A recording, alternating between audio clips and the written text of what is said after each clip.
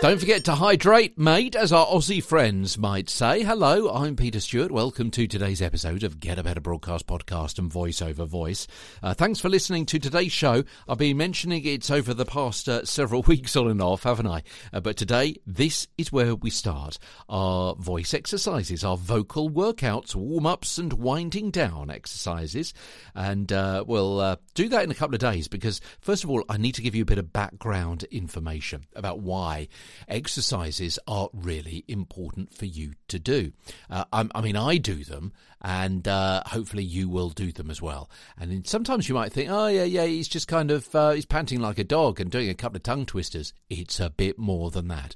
And I'm going to be telling you why you should be doing them, why you should be doing each individual one, what the point of doing each individual one is, what to do as well, and what hopefully some of the results might be as well.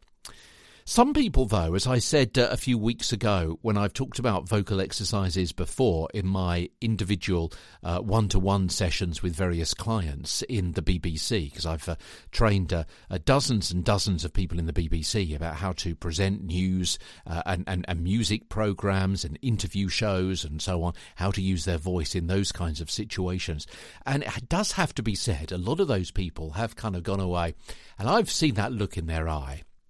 And they've kind of had that look, yeah, right, I'm going to do voice exercises. You know, I'm a 45-year-old bloke. I'm not going to be panting like a dog or swinging my arms around like a windmill to sound better. Nonsense. Hokum and balderdash.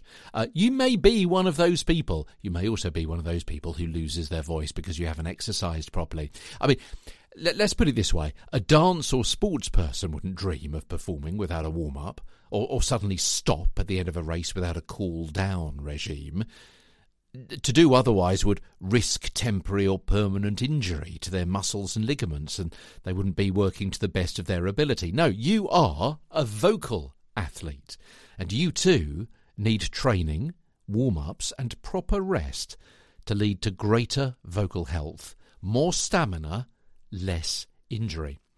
So what do I mean when I talk about warm-ups, wind-downs and workouts? What's the difference between them? I mean, they all start with the same letter, but there's something different, yeah?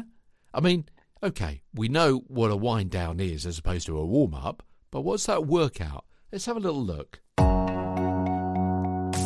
warm-up, then, is a series of short and specific exercises, say 5 to 10 minutes, may even be shorter than that. Not too long, not too loud either.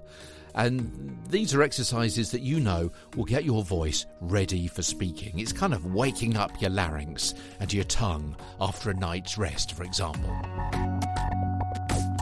A wind down is a short, gentle period of exercises designed to help your articulators come to rest rather than just have a sudden stop. I mean, think of the athlete who doesn't just stop moving at the end of their sprint. They have a routine to ease the muscles into a state of rest to reduce the risk of injury. So what then is a workout, I hear you say?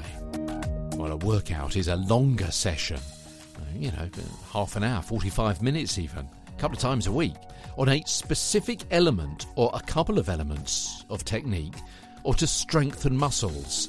For these, you can simply combine several warm-up elements and do them for longer. For example, tongue exercises. I mean, a few tongue twisters are a great warm-up before a studio session, whereas a workout would incorporate these as part of a longer series of tongue exercises to strengthen it going forward. And all of that helps rehabilitate a tired voice and help keep it in shape as well. Now, all of these have one thing in common: warm-up, wind down and workout. Not just the letter W, but also they got in common hydration. Yeah, H2O makes your folds ready to go, making them slippery and supple. So before you start, make sure you are hydrated. Got some more advice before we start on the exercises. That advice helps you with those exercises. Bit of a health warning coming your way tomorrow. Vocal exercise advice tomorrow on the show as Get a Better Broadcast Podcast and Voice Over Voice continues. From London, I'm Peter Stewart.